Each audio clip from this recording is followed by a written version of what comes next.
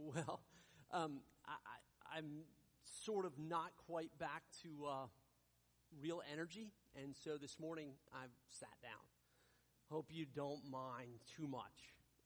Here's the deal. We're about a month away from the end of school.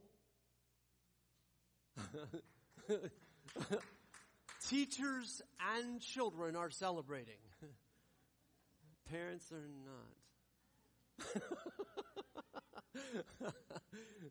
So here's the deal. With the end of school, what happens? There you go. You don't have to do that. But vacations get planned, right?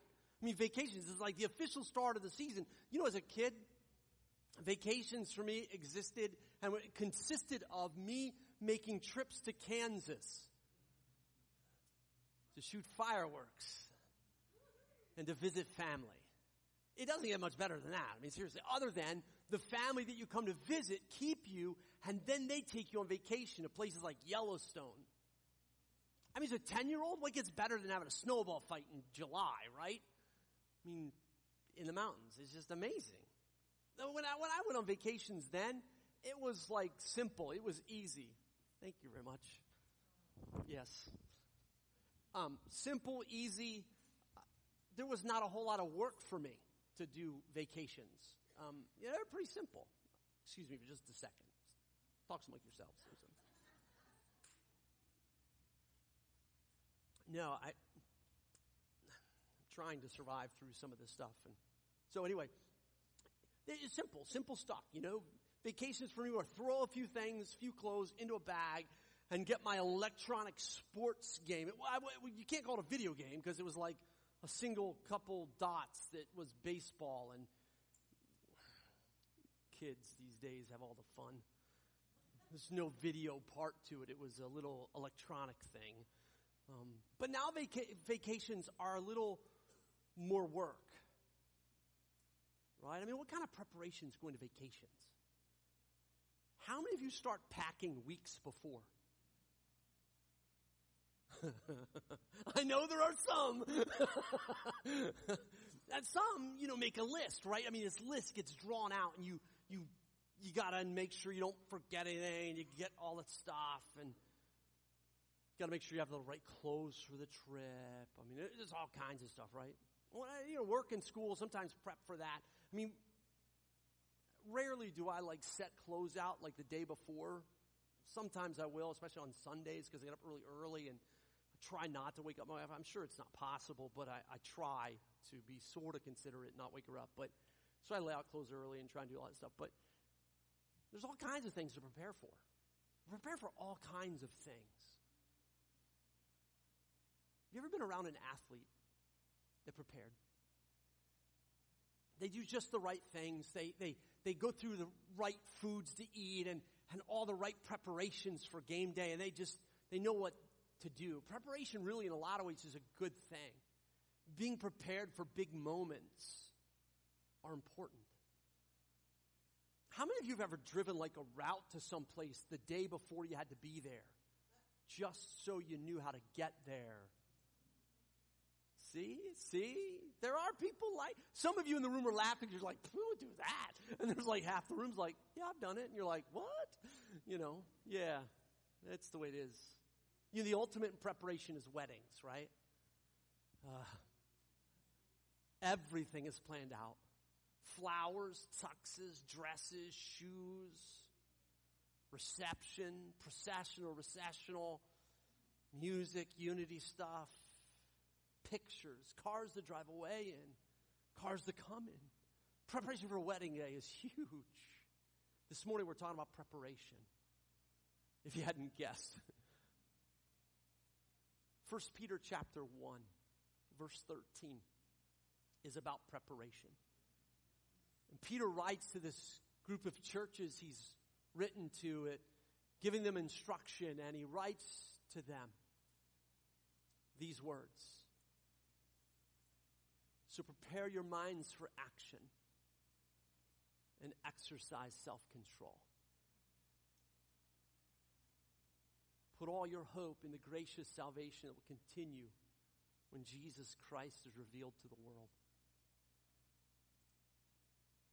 Peter writes, since you've experienced the forgiveness of God, since you've experienced all that you've experienced, since you know that you have a future in heaven, because Jesus has died for your sins, do this. Think clearly. Prepare your minds for action. Peter uses the thought here of the people of the first century. They would understand. I mean, I want you to think about it for just a moment. It doesn't work real well for us, but when we talk about preparation in the first century, if men were going to do something like run, you didn't just run. You had to get ready to run because there were some things that kind of hindered running. It's kind of like a lady today that's wearing high heels. Right? If you're going to run, you better prepare because running in high heels is not a good move. So what do? You take them off. You take off the high heels and run without them. You ever seen women run with high heels in her hand? It's a sight. But back then, you have to understand, the guys would wear outer garments, and they were long, and it was sort of like a dress, but it wasn't a dress, it was an outer garment. And in order for them to go someplace fast, like run or work hard out in the garden or whatever, instead of leaving their outer cloak the way it was, they would roll it up and tuck it into their belt so that they could run. So that's the picture that Peter writes with here as he writes to the churches. He's saying, prepare yourself, get ready, get yourself ready for action. Do something. So Peter's telling the people of the first century and for us to prepare ourselves to get ready. We aren't just to get ready in the sense of a race or vacation. Rather, we're to prepare our minds. Like, in order to do well in many sports, like athletes prepare their minds. They go over all kinds of preparation in order to perform the best they can. Look, I know a lot of you aren't golfers, but if you were, when you get up to hit a golf shot, the thoughts going through your head cannot be, look at the water over there. That's the wrong thing to look at. Or the water in front of you. If you acknowledge water in front of you, the golf ball will acknowledge water in front of you. It seems drawn to where you're. So golfers are not looking at. The golfers are looking at, what is the shot I want to play? How do I want this ball to fly? Sorry, this morning, no golf balls to the curtain. Okay, I'm not hitting any today. And those of you remember last time I talked about golf, that's why. Don't talk about it. Try to put out a window. But they prepare themselves for the shot they're going to play. And over again they do that. And Peter is telling the church, prepare yourself. Prepare your mind for action. Prepare your mind because you're going to do something that really is going to matter. And your life and other people's lives depend on it. So prepare yourself. Prepare your mind. The follower of Christ today ought to do the same. To prepare our minds for action. Peter is telling us to get our spiritual and mental attitudes ready for action. We must live life recognizing all that Jesus has done for us and all that we're going to inherit in the future. And preparation for action is the beginning point. And along with it, the follower of Jesus must practice self-control. Now, self-control, as defined by Americans, is something else that someone should practice. Something that somebody else should do, just not me. Other people need self-control. I don't. See, that's kind of the American way, right? Other people struggle with those things. No, actually, we all probably need self-control. In fact, self-control for a self-indulgent culture is sort of an oxymoron. And we live in a self-indulgent culture. Even our self-control seems to be for our own self-gratification or for our benefit. I mean, think about it for just a moment. Why are we so interested in exercise? So we look good, so we feel good, so we have a better quality of life. I mean, there's nothing wrong with any of those things. But probably some of our motivation is selfish.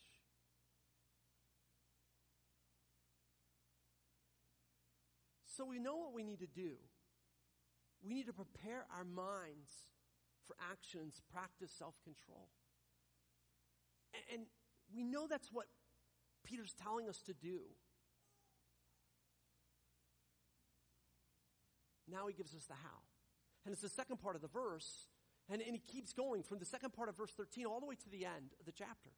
Peter implores us to put all of our hope in the gracious salvation that will come to us when Jesus Christ is revealed in the world.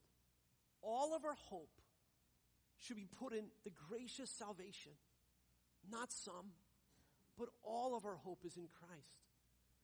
The question that raises for us is, what are the things that we put our hope in that aren't the salvation that will come through Christ? We put our hope in a lot of things, right? Government, jobs, parents, spouse, kids, retirement, money, and probably many more. Our hope should be in Jesus. Why? Because Peter is telling us that if we put our hope there, if we focus our eyes there, if we will get our eyes to that place, focused on Jesus Christ, it will enable us to get there. If we will focus on Jesus, if we'll put our eyes on Jesus, if we'll put all of our hope there, it's like investing for retirement. You invest for the long term, and you can't always react in the short term. Because if you react in the short term, you'll often make wrong decisions. And in this case, I'm completely sure that if we take our eyes off of long term, if we take our eyes off of eternity, if we take our eyes off of the hope that's found in Jesus, we will make short-term bad decisions. Christians, followers of Jesus, should live in the future tense. Present actions and decisions should be governed by this future hope. Because when we bring our eyes off of Jesus, we end up doing things and living for things that are not beneficial for our eternity. And that's what Peter describes in the next number of verses in 1 Peter 1. For the rest of the letter, in fact, Peter goes on and gives all kinds of instructions that kind of hinge from this place. They start from this point. Peter is telling the church he's writing to, and the churches of Asia, as he's writing this letter, he's saying to them, do this. If you'll do this, all this other stuff is going to go well for you. If you will prepare your minds for action, practice self-control, and look forward to the salvation that you're going to receive, then you will be able to withstand all the stuff that's coming. And if you don't, you're going to struggle. As followers of Jesus, they set all their hope fully on the grace to be given them. They'll be encouraged throughout the rest of this book to change their mindsets to be in line with God's plans for them. He's going to challenge them to change their lifestyles to glorify God and to persevere during difficulties and persecutions. So Peter continues on in verse 14. He says, so you must live as God's obedient children. Don't slip back into your old ways of living to satisfy your own desires. You didn't know any better then, but now you must be holy in everything you do, just as God chose you, who is holy. For the scriptures say, you must be holy because I am holy. Peter now instructs us and the people of the first century that in light of all you understand about Jesus, all you know about Jesus, and the reality of your future, prepare your minds for action. Live holy. Peter is basically telling the followers of Jesus of his day, they aren't to live as they once did. Live your life as obedient children. following Christ. Don't slip back into your old ways of living to satisfy your own desires. Look, as followers of Jesus, selfishness needs to be put to death. So much of our sinful nature has to do with selfishness. When we're tempted to sin, it's selfish desires. James wrote this in James chapter 1. And remember, when you are being tempted, do not say, God is tempting me. God is never tempted to do wrong, and he has never tempted anyone. Temptation comes from our own desires, which entice us and drag us away. These desires give birth to sinful actions, and when sin is allowed to grow, it gives birth to death. Now, we could talk about a long list of things that are wrong, but we'd be here all day. What we need to look at is the motivation, the root of the behavior in question. If we're tempted to do things, what is the reason for doing them? Look, things are not okay just because culture suggests they are. They aren't okay because our friends say they're okay. We need to evaluate things that we are doing with the question being, what does God think about what I'm doing? If there are things that we did before we become a follower of Jesus and stopped, why would we ever go back to them? Why would we go back to things that we know that God has brought freedom from? I realize there's times that we struggle with addictions, we struggle with different things, and we go through, I get it, I understand.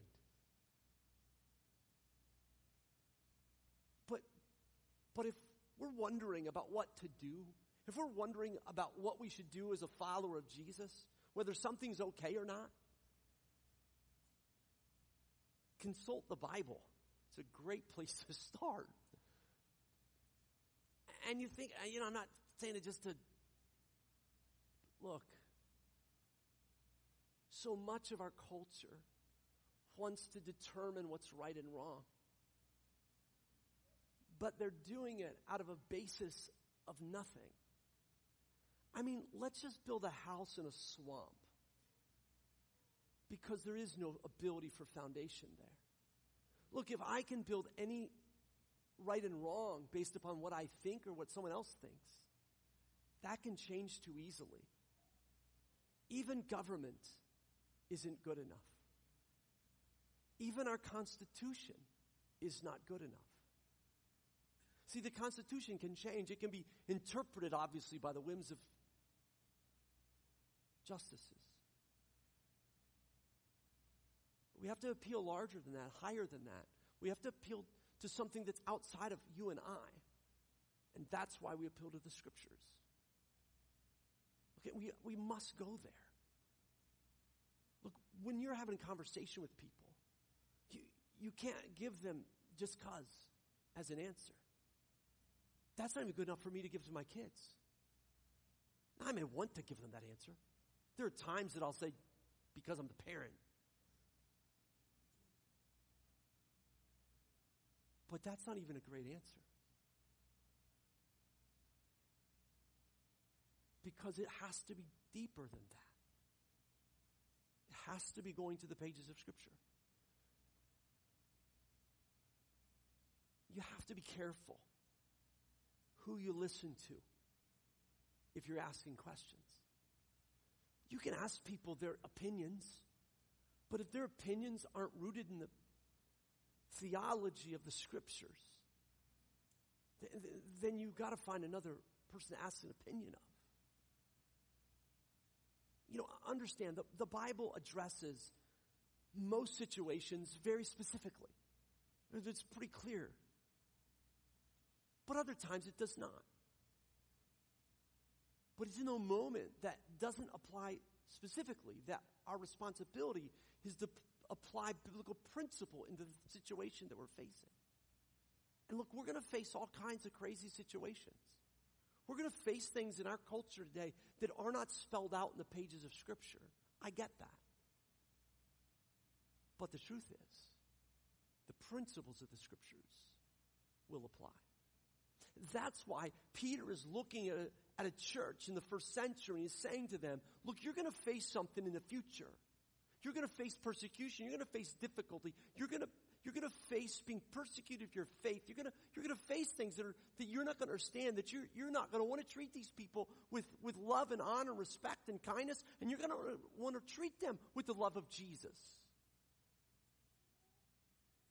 But you're going to, because you're a follower of Jesus, and because this isn't your home. Because your eyes are going to be fixed on all that Jesus has bought for you, all that he's done for you. Your eyes are going to be fixed eternally. And because of that, you're going to react differently than anybody else in this culture. And essentially, that's what Peter's saying to you and I today. Is he's looking to us and he's saying to us through 2,000 years of history, and he had no idea that this was coming. Peter understood the first century, and he had enough forethought to know that the churches in the provinces of Asia that he was writing to, in Galatia and Cappadocia and all that, he knew they were going to face some stuff. And so he writes to them. But the things he wrote to them, he writes to us as a warning as well. As preparation for you and I to make good decisions in the midst of difficulty, in the midst of persecution, in the midst of confusion. When a world all around us tells us one thing and expects us to get in line with their thought, we've got to figure out how to not line up with a thought. And we need to figure out how to do it in a Christ-like manner. We need to do it as representatives of Jesus, and we need to be able to communicate, know that's unacceptable, and here's the reasons why. And we need to be able to communicate that with grace and mercy and kindness and love. Look, I won't even get into areas, but I think the principles matter. We could go through, like I said, we could go through a list of things. But Peter is telling the church to live holy.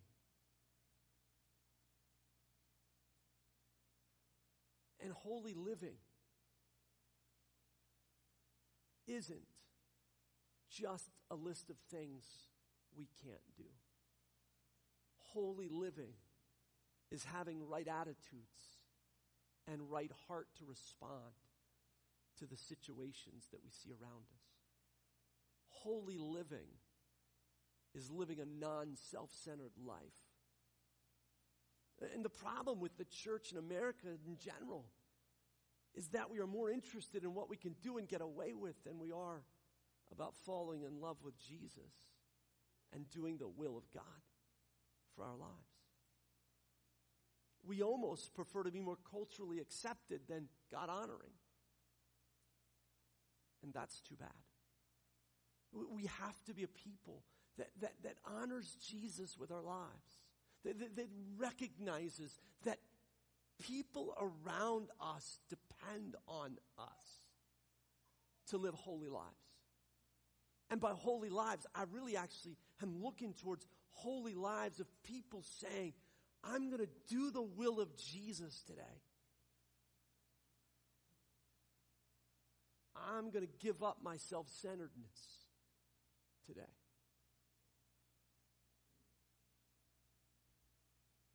I'm going to surrender my time to work with an addict in order to make a difference in them. Peter gives us some kind of understanding a little bit in the midst of writing the rest of this chapter, and he kind of gives us a foundation of sort of like 3 questions to ask ourselves. We're trying to figure out if something's right or wrong. The first one was, does it conform to the character of God? The simple question, does it conform to the character of God? Does it line up with God's character? Does it line up with God's heart? Is the thing I'm looking at, is it a natural outcome of a life that has benefited from salvation? Is the thing I'm looking at, is that a natural outcome of somebody who's been changed by the power of God? If it's not, maybe it shouldn't be considered. And here's another one. Will it stand up to God's scrutiny in that final day when he ushers us into his glorious presence? You may think I'm a little overboard on that one, but think about that for just a moment. Is what I'm about to do, is this like something I can't wait to share with Jesus when I get there? The person I'm about to tell off. How cool would it be if Jesus was sitting there?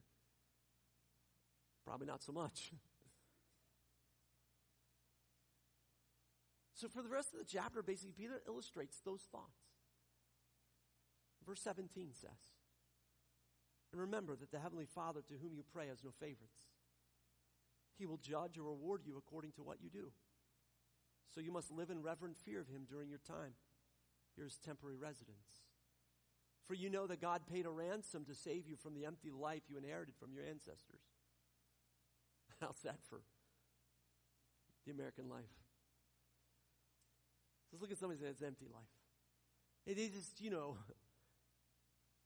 so much appeal. And yet it's exactly that.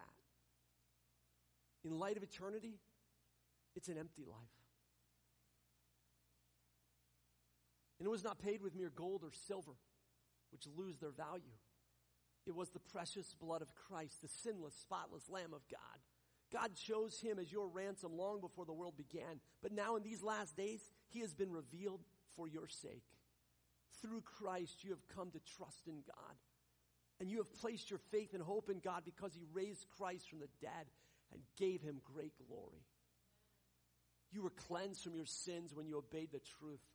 So now you must show sincere love to each other as brothers and sisters. Love each other deeply with all your heart. For you have been born again, but not to a life that will quickly end. Your new life will last forever because it comes from the eternal, living Word of God. As the scriptures say, people are like grass. Their beauty is like a flower in the field. The grass withers and the flower fades. But the word of the Lord remains forever. And that word is the good news that was preached to you. Remember, Peter wrote this to a Roman culture that had struggled in many ways just like we do in America today. He expected them as followers of Jesus to live Christ-like in an anti-Christian society. But Peter was also confident it was going to be harder to live it later than it was right at that moment. He was confident persecution would get worse. The fear of God of the culture in which they lived and was around them would lessen. And it would be hard to be a follower of Jesus in their world. But he knew that they could do it. That God would empower them and equip them. And that expectation is no different today. We are to live God-honoring lives even in the most difficult of circumstances. Why? Because Jesus died for us. Think about it. Living a holy life is about doing what God has called us to do. Jesus became obedient to death on a cross for you and I. He went to the cross that we might be forgiven. He was holy because not only did he not do what we're tempted to do, he did what he was told to do. He lived his life as an obedient child of God. And that's what God wants you and I to do. He wants us to live our lives as obedient children. The writer of Hebrews suggests it this way. Therefore, since we're surrounded by such a huge crowd of witnesses to the life of faith, let us strip off every weight that slows us down, especially the sin that so easily trips us up, and let us run with endurance the race God has set before us. We do this by keeping our eyes on Jesus, the champion who initiates and perfects our faith. Because of the joy awaiting him, he endured the cross, disregarding its shame. Now he is seated in the place of honor beside God's throne. think of all the hostility he endured from sinful people, then you won't become weary and give up. After all, you've not yet given your lives in your struggle against sin. That's what Peter was instructing the people, the churches in the first century, and what he's instructing us to do as well. Through all the noise, keep your eyes on Jesus. This morning, if you're here and you're not a follower of Jesus, today'd be a great day to begin a journey with Jesus. And if you'd like to begin a relationship with Christ today, in just a few minutes, we're going to sing a song. During that song, there'll be some people here at the front, and if you would like to start a relationship with Christ, you can just come talk to them. They'll pray with you. And basically, to start following Jesus, you start by telling Jesus you want to follow him. If you make a decision to follow Jesus today, take a moment and tell me. Tell someone else that you came with. I'd enjoy sitting down and talking. We have a book for you. I'd like to help you out on your journey. For those of us that are followers of Jesus this morning, would you take a moment and respond to what the Holy Spirit is speaking into your life? Confess sin. Ask God to help you with selfishness, to help you live a holy life. If you struggle being able to give a biblical reason for why you think something's right or wrong in a culture today, you need to work on a biblical understanding. You need to look at the scriptures and start to study them. If you need pointers on that, talk to me. If you want to discover how to apply biblical principle into your culture today, I'll help you. There's others that will. Get a small group. Small group settings help in those things. It's taking the scriptures and understanding them well enough that you can look through the lens of the scripture and see what culture is like. And when you do that, you're able to navigate a journey that isn't easy and glorify God while doing it. And that's the call of God upon all of our lives today, is that he wants us and needs us to live lives that are God-honoring in the midst of all kinds of noise, so that others will discover that Jesus has an answer for the struggle and the stuff that they're going through.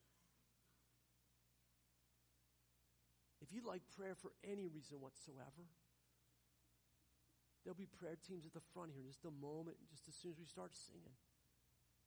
You need healing, you want prayer for wisdom, you need encouragement, you need something. Come. They'll pray with you and just believe God to speak into your life and help you in whatever you're going through. Would you stand this morning? Pastor Chris and the team will lead us. And my prayer is that God will just do a great thing in all of